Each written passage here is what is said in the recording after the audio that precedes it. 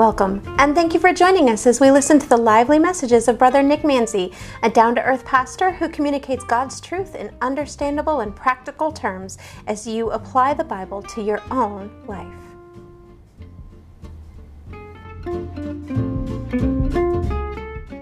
Oh, praise God.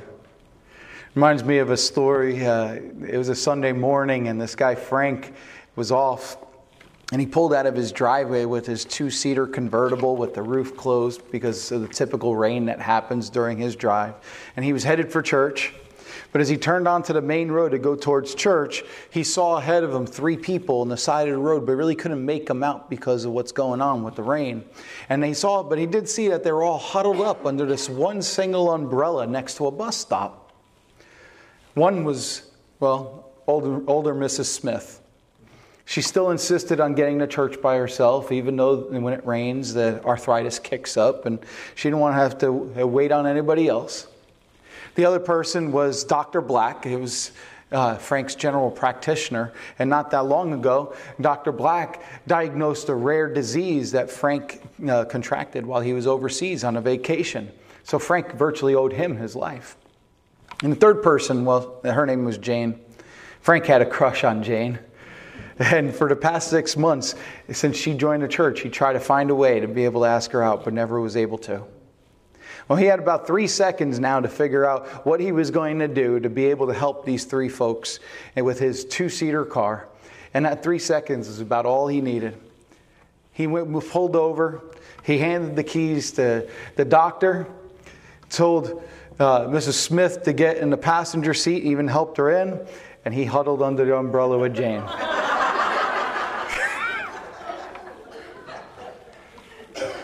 See, as we're going to see from our story that we're going to read today and kind of tap into today with Ruth and Naomi. And by the way, you can open up your books to Book of Ruth while we're doing that. We're not going to have time to read all the scripture that we're going to go through. But I want to encourage you to read that book. But you'll see from that book that God's going to be able to ordain things no matter what. And when He ordains things, it's a perfect thing. Amen? See, in matters of romance, chance and good sense, they often go together to bring about a happy ending. In fact, in so many areas of life, God's will is brought about by a combination of divine providence and human responsibility. Amen? Do you believe that? See, last week we looked at how Naomi and Ruth returned from Moab, and they did that after a series of disasters that was going on. Remember, there was a famine in the land, and they had no food. People and their families were dying, so they decided to go back to Bethlehem. And here we go. They're coming back, Naomi and Ruth, and they're widowed. They have had no means of support anymore because everybody that they had in their family that was to provide support has passed on for whatever reason because of illnesses or just age. And they were destitute, they were bitter, they were seemingly without hope. You remember that story? See, and if you recall from what we talked about last week for Ruth, it was far, far worse for her than it was for Naomi to be going back there. She was a foreigner, and not just any kind of foreigner. She was a detestable foreigner just by being a Moabite, a member of a cursed people. And what's more, she's without a dowry, and she's apparently unable to have any children because she was married for 10 years before and never had a child. And if you recall through history, they don't wait very long to be able to try to have a child. So therefore, her trying to find a new husband, those prospects out there, they weren't really great, were they? They were probably pretty poor at that point. All told, that their future was pretty grim. They had a future of lowliness and a future of poverty. Yet, as we know, the story of Ruth has a happy ending. We know that from reading it. Ruth does find a husband, and Naomi does become a grandmother. And Ruth and Boaz, they begin a family. And now not just any family, it's a family that will end up becoming a royal dynasty. It includes David and ultimately the Son of God, Jesus himself. But first, our main actor, Ruth, she has to do something about it, doesn't she? So God puts her in the right place. And she just happens to begin to glean in a field owned by her kinsman, Boaz. But divine providence isn't all that's required here. She still has to do her bit. She still has to do her part. See, human responsibility is there just as much, just as well. And if you will, if God puts Boaz at the bus stop, but Ruth has to find her way to be able to get herself under the umbrella. So there's no doubt as you read through the chapters of Ruth, through this narrative, that the author wants us to be able to understand that everything that happens, God is at work. Do you believe that? In everything that happens, good, bad, indifferent, in everything that happens, God is at work. Naomi sees this clearly from the start. God provided food for the people over and over again. But then she calls herself Mara. She's bitter because what the Lord has done to her.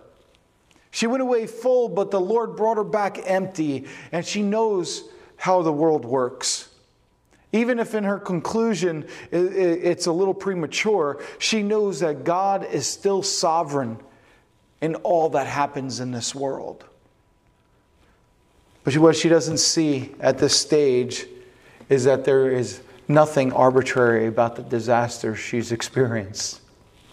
Ruth, the pagan Moabite, is about to be brought into God's plan, and in the most significant of ways, by becoming a great-grandmother of David and the ancestor of Jesus Christ. If anything can be said about this, it can be said that God works in mysterious ways, His wonders to perform. Amen? See, there's a lesson here for you and me about the way God brings about His will. There's a lesson that we can learn from this, because it appears at first glance that Elimelech's decision to take his family to Moab was a big mistake. Now, certainly, well, we saw from what we read, that was Naomi's conclusion as well. But if he didn't make that mistake, none of this rest of the story may have happened. How many times do we hear Christians expressing the thought that they missed out on God's best because they made a wrong decision in their life? Well, let me tell you something. I made a lot of wrong decisions and I'm still feeling God's best. Amen. A lot of wrong decisions. See, we need to be able to remember that God is not somehow bound by circumstances. We need to understand that God is not bound somehow by our poor judgment. At least it's not like you're going to get every decision right in your life. We're not perfect. We're not even going to get some of the major ones right. We're not going to have to settle for God's second best if we fail at that either. We will get His best all the time. But when we say those things that we're getting His second best, then what kind of God are we really talking about here? We're talking about a God that's not all powerful then. See, where in the Bible have human mistakes of judgment ever stopped God from doing what He has planned? God always gets what He wants done. So if you made mistakes in your life, don't let them bind you. Don't let them put you into a corner and never make any more decisions ever again. Confess them and get on with your life. Put it away. Because the Lord says if you confess them, they're no longer. My paraphrase, but you know what I mean there. We need to thank God that He is able to even use our wrong decisions to be able to bring about His purposes. Now, of course, don't get me wrong, we still need to learn from our mistakes. Amen? We need to learn from them so we don't make them the next time. Or maybe we can help the next generation not make those same mistakes that we've made. But further evidence of God's provision in action is found in the beginning of Ruth, chapter 2, in verse 1. And it says, there was a relative of Naomi's husband, a man of great wealth of the family of Elimelech. His name was Boaz.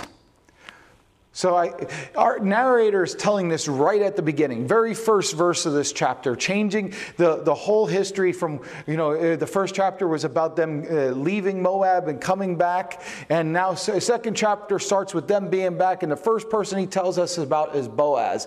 And I think he does that to alert us of the fact that even in the midst of tragedy, God is at work. We know the story, but if we never read this story before, we have to know that God is working here. And in fact, God's been not just working on it for just that part that they were in Moab. He's been working on it for thousands of years before this has happened. See, back in the days of Moses, long before any of this has happened, God made laws to be able to allow the poor to glean in the fields after the harvesters have gotten what they needed out of it. And if you recall, the harvesters were only allowed to go through it once, and whatever was left behind wasn't for them anymore. It was for people such as Ruth, Naomi, and such. To be able to get what they can. So that way those who were poor were still able to be able to have food, even though they didn't own any land, to be able to grow crops. They were still supposed to have enough grain to be able to live on. So God provided a safeguard for women like Ruth, not just women, but poor men that was handicapped or whatever, couldn't do their own work. He had this safeguard in them to ensure that they were not left destitute without any heirs, in case their husband died, in case there's no kinsman redeemer around. He did this for people to make sure that they are secure, that they have an ability to be able to get what they need. I kind of liken it to our food pantry. We don't ask questions, nor should we ask questions. But if somebody needs it, we want to be able to give them food. But that's not because Central Baptist wants to give them food. Central Baptist wants to do it because we know God has given us provision to be able to do it. We want to be able to do that. But Ruth is out gleaning, and it turns out that it's in Boaz's field. And again, just by chance, Boaz happens to be able to call in and check on his workmen. And it's something like out of a movie that just happens next. The poor widow who's given up everything is over there trying to care for her mother-in-law. And there's this rich and handsome grazer. And their eyes meet. And the electricity flies. He must know who the strange woman is. Then she hurries home at the end of the day to tell Naomi about this wonderful man that she's made eyes with and how he's been so kind to her. And Naomi again sees the hand of the Lord at work, but this time it was for their good. And she says about Boaz and to Ruth in chapter 2, verse 20, she says, "Blessed be he of the Lord who has not forsaken his kindness to the living and the dead." See, Naomi's faith has been tested. Remember, she changed her name to Mara. She's bitter. She's bitter about what's been going on. But now her faith is springing back to life. See, the sky's been dark, but now she sees that patch of blue with the sun shining through the clouds and the rays coming. A sign perhaps those clouds are passing and the sun's going to shine once more. Have you ever felt that way? Have you ever felt that way? That when you're in that place of destitute, you feel like everything's caving in on you and nothing is going right. And then all of a sudden that glimmer of hope comes and you're clinging onto it like the new sun rays pounding through the sky. But first, the main actors need to do their part. See, God already did His. Now it's up to Ruth and Naomi and Boaz to do theirs. Naomi recognizes what's needed, and she understands God's provisions for His people, particularly widows like Ruth. So at the start of chapter 3, she explains it to Ruth, and she tells her in verse 3, "Therefore wash yourself and anoint yourself, put on your best garment and go down to the threshing floor, but do not make yourself known to the man until he has finished eating and drinking." Listen to what Naomi's saying. Spray on your Chanel No. 5. Put on your best clothes and make sure you catch him unaware. Wait till he's eaten and has a few drinks, because the way of a man's heart is through his belly. Let him get relaxed, and then you can act. Which brings us to Boaz. Now, from what we read from this point of the story, we have somewhat of a clear direction on Boaz's character, don't we? See, what comes out of his dealings with Ruth in chapter 2 that we read last week, we know that he's a man of principle. He's a righteous man. Even before he appears on the scene, we get a chance to see a little bit of a hint of what Boaz is like. Because the way his workmen treat Ruth is an indication of how their boss treats them. In fact, the servant girls are allowed to glean in the field, shows that Boaz took God's law seriously. Remember what they were just coming out of. They were just coming out of a famine, weren't they? And he made sure that his workers knew that these ladies, these people that were required by God's law to be able to glean, had that chance to do so. But his treatment of Ruth, when he hears how she's been looking after Naomi, makes it even clearer. He wants to be able to reward her for her faithfulness to Naomi. And he gives her the protection of his workers. He offers her food at lunchtime. He even tells his harvesters to leave her some extra stalks of grain to be able to gather, not to stop her, even if she picks some stalks out of the standing sheaves. Now that's an act of a generous man, isn't it? Again, remember how generous this is. Think about if you lost all your money for 5 years and you were not able to get any food for 5 years. And then all of a sudden you got money. Not super rich, but you had money to live on. And you're able to get food. That's like taking some money and give it to somebody else. It's hard when you do that, especially after what you just experienced, isn't it? See, that's what God wants us to think about as well. He wants us to think about that nothing of ours is ours. Did you hear what I said there? Nothing of ours is ours. It's all God's. And if we can help somebody with what we have in our possession, well, then we need to, because God gave it to us anyway. It wasn't meant to be just for us if we were able to give it to somebody else. That's the way I feel about it. Yes, there's people who take advantage, but that's not our place. Right? They didn't have fences and guards around those fields of the harvesters, of the harvest, did they? They didn't check to see what their background was or check their W-2 form to see how much money they made. They let them do what they needed to do. Let God take care of the rest. But anyway, we come to the scene of that threshing floor at this time, and it's midnight, and here's Boaz lying in the dark when he stirs and he feels something at his feet, and he rolls over, and there he feels a woman. So what does he do? Well, he found a woman lying in his bed, just asking for trouble. And what's his response? Does he take advantage of her? No. He doesn't take advantage of her when he finds out anything about that, finds out that she's there. But when he finds out who she is, he treats her with great respect. That's the way we need to treat our young men, amen? We need to treat our young men to show them that we need to treat all women with great respect. With great respect. And then in verse 9 of chapter 3, he says, "Who are you?" So she answered, "I'm Ruth, your maidservant. Take your maidservant under your wing, for you are a close relative." Well, Boaz understands this and is obviously pleased with the idea of possibly having her as his wife. But he's still a righteous man, isn't he? And he just won't take advantage of Ruth's vulnerability at this point. So, too, he won't assume the place of another because he knows that there's another person that's in line first.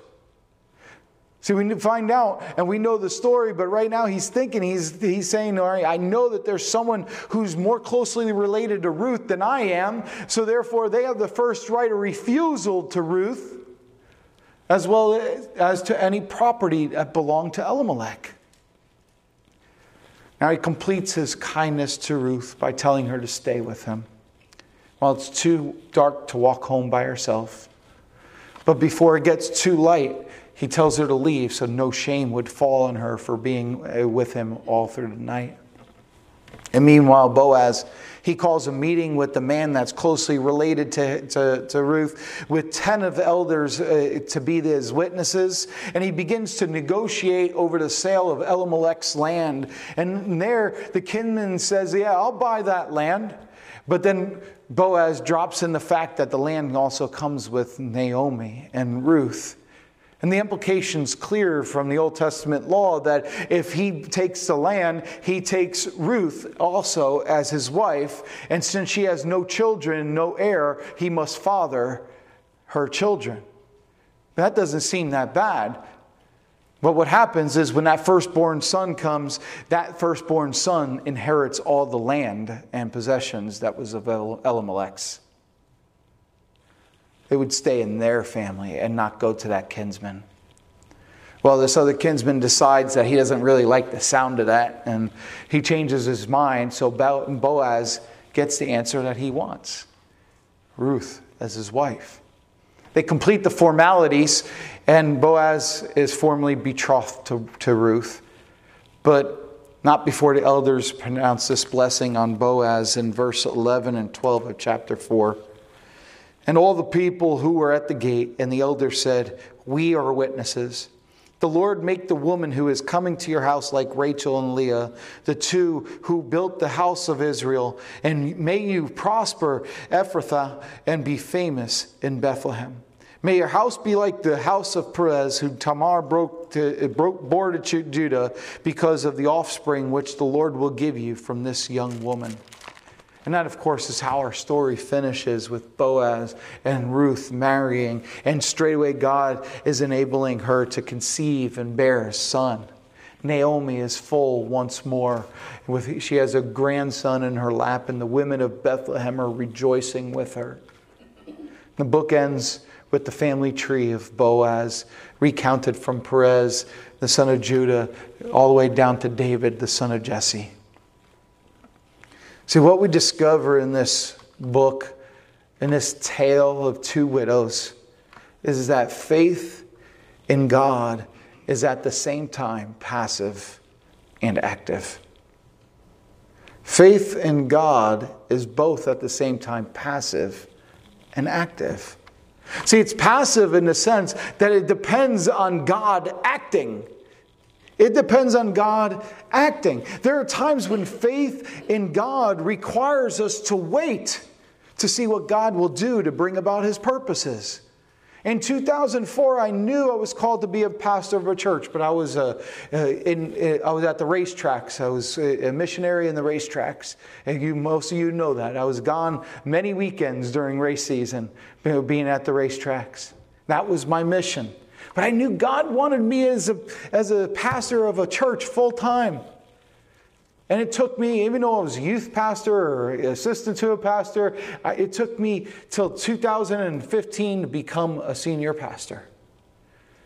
It was God's timing. I needed to wait for His purposes to be done, whatever those were. I could think about different things that happened and give you different examples, but that doesn't matter. The point is, I needed to wait from 2004 to 2015 to hear His answer. Now, not everybody has to wait 11 years, by the way. But some of us do. And it's hard. It's hard to wait. But Paul reminds us in Ephesians 1:11 that God accomplishes all things according to His counsel and what? Will. He accomplishes all things according to His counsel and His will. But God, I want to do it. I want to do it. Maybe it's not for you to be a senior pastor. Maybe it's something else in your life. And we try to rush things along, especially in this drive-through world we live in today. But that is where Ruth's faith is shown, first of all, as she refuses to give in to the bitterness of Naomi, but trusts God to look after them, even in the midst of all the turmoil they're about to face. Even in the midst of all the stuff we have to go. I don't know what's going on in your life, That's between you and God. And of course, if you ever want to talk, I'm here for you to talk. But what I'm trying to get at is that I empathize, or I can maybe even sympathize with you. But the thing is, God is still in control. God is still in control. And maybe in your instance, it's about waiting. It's about learning that next lesson we need to learn, to be able to take that next stepping stone, to wait on God and see what He has planned for our life. Because faith requires us to trust God. Faith requires us to trust God. But while faith requires us to trust God to act, it also demands an active enterprise initiative. Just imagine how this story would have ended up if Ruth and Naomi had just sat around waiting for God to do something. They'd probably be dead and gone in Moab or even in Israel. And if they were, they would have been forgotten long ago. No, faith implies acting on what you know about God. And Hebrew 11:8 says, by faith Abraham obeyed when he was called to go out to the place which he would receive as an inheritance. And he went out not knowing where he was going. See, sometimes faith requires us to take risks.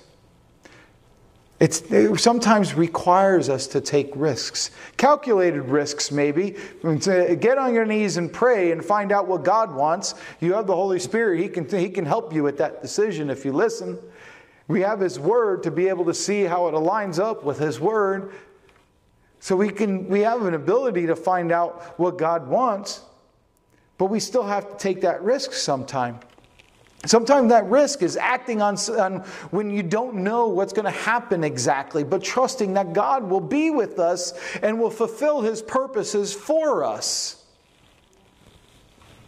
Another example, back in 2002, I was asked to be a chaplain at the racetracks and become a missionary out there. And they gave me the application, and it was a somewhat formal application to be able to see what my educational background is and what my testimony and such like that. And as I received that, I said, well, I'm not sure about this. And I said, okay, well, I'm putting it in my inbox where all my bills go. And it's up on top. And it starts working its way down as the other bills go on top. And after about 6 months, somehow it ends up on top again. So I take it and I read it and I look at it again and I say, well, it says that I'm supposed to have certain character traits, like in 1 Timothy 3. And I look at 1 Timothy 3 and I'm like, well, it says I'm supposed to be this and that. And that's not me. That's definitely not me. Oh, no, that's not me either. So I put the application back, and it goes back down in that inbox all the way, covered up with other papers. And about another 6-7 months later, it ends up on top. I figured, well, if it came back on top that many times, I'm going to pray about it this time. Notice I didn't say I prayed about it before.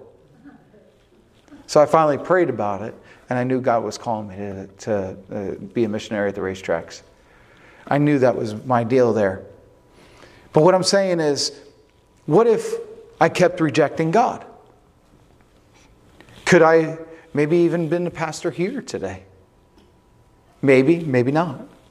Who knows? I don't know. But when God tells us to do something, we must act on those instances that He tells us to do something.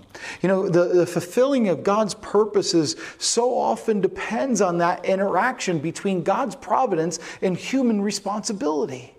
We must wait and listen for God to lead us, but we also have to act when He tells us to go.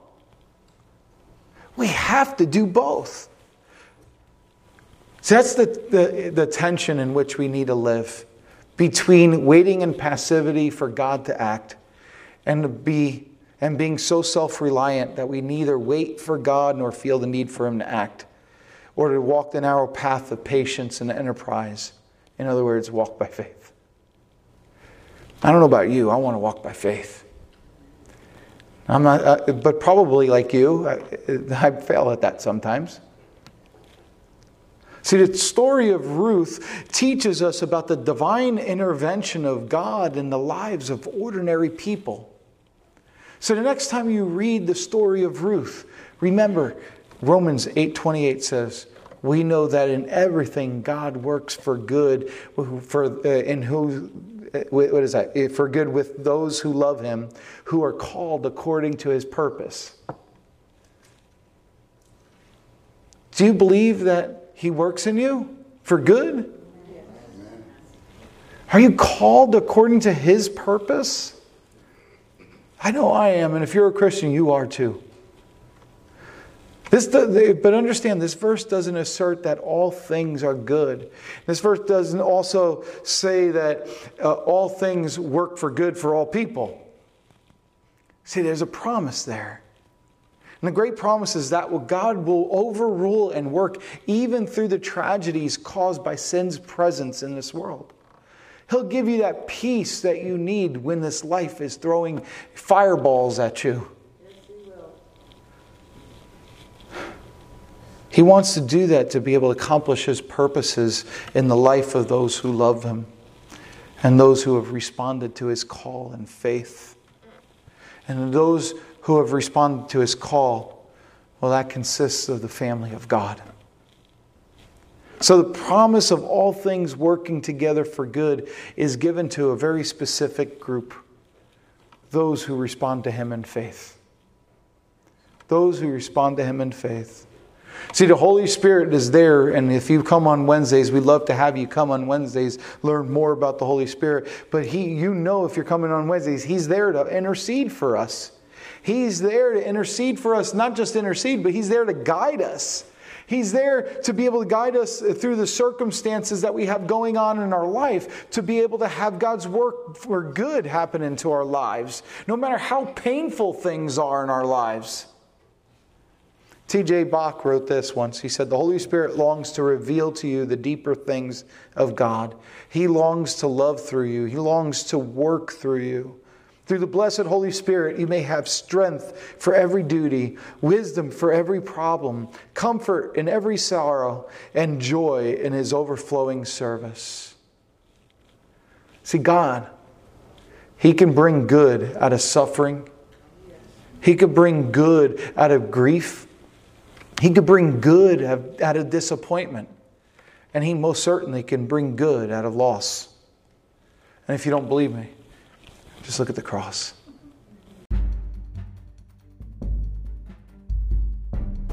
Nick Manzi is Senior Pastor of Central Baptist Church in Port St. Lucie, Florida. If you want more information about the church, or if you're ready to have Jesus as your Lord and Savior, contact Brother Nick at pastornickcentralbaptistpsl@gmail.com. God bless you as you go about the rest of your day, and thank you for listening and sharing our podcast.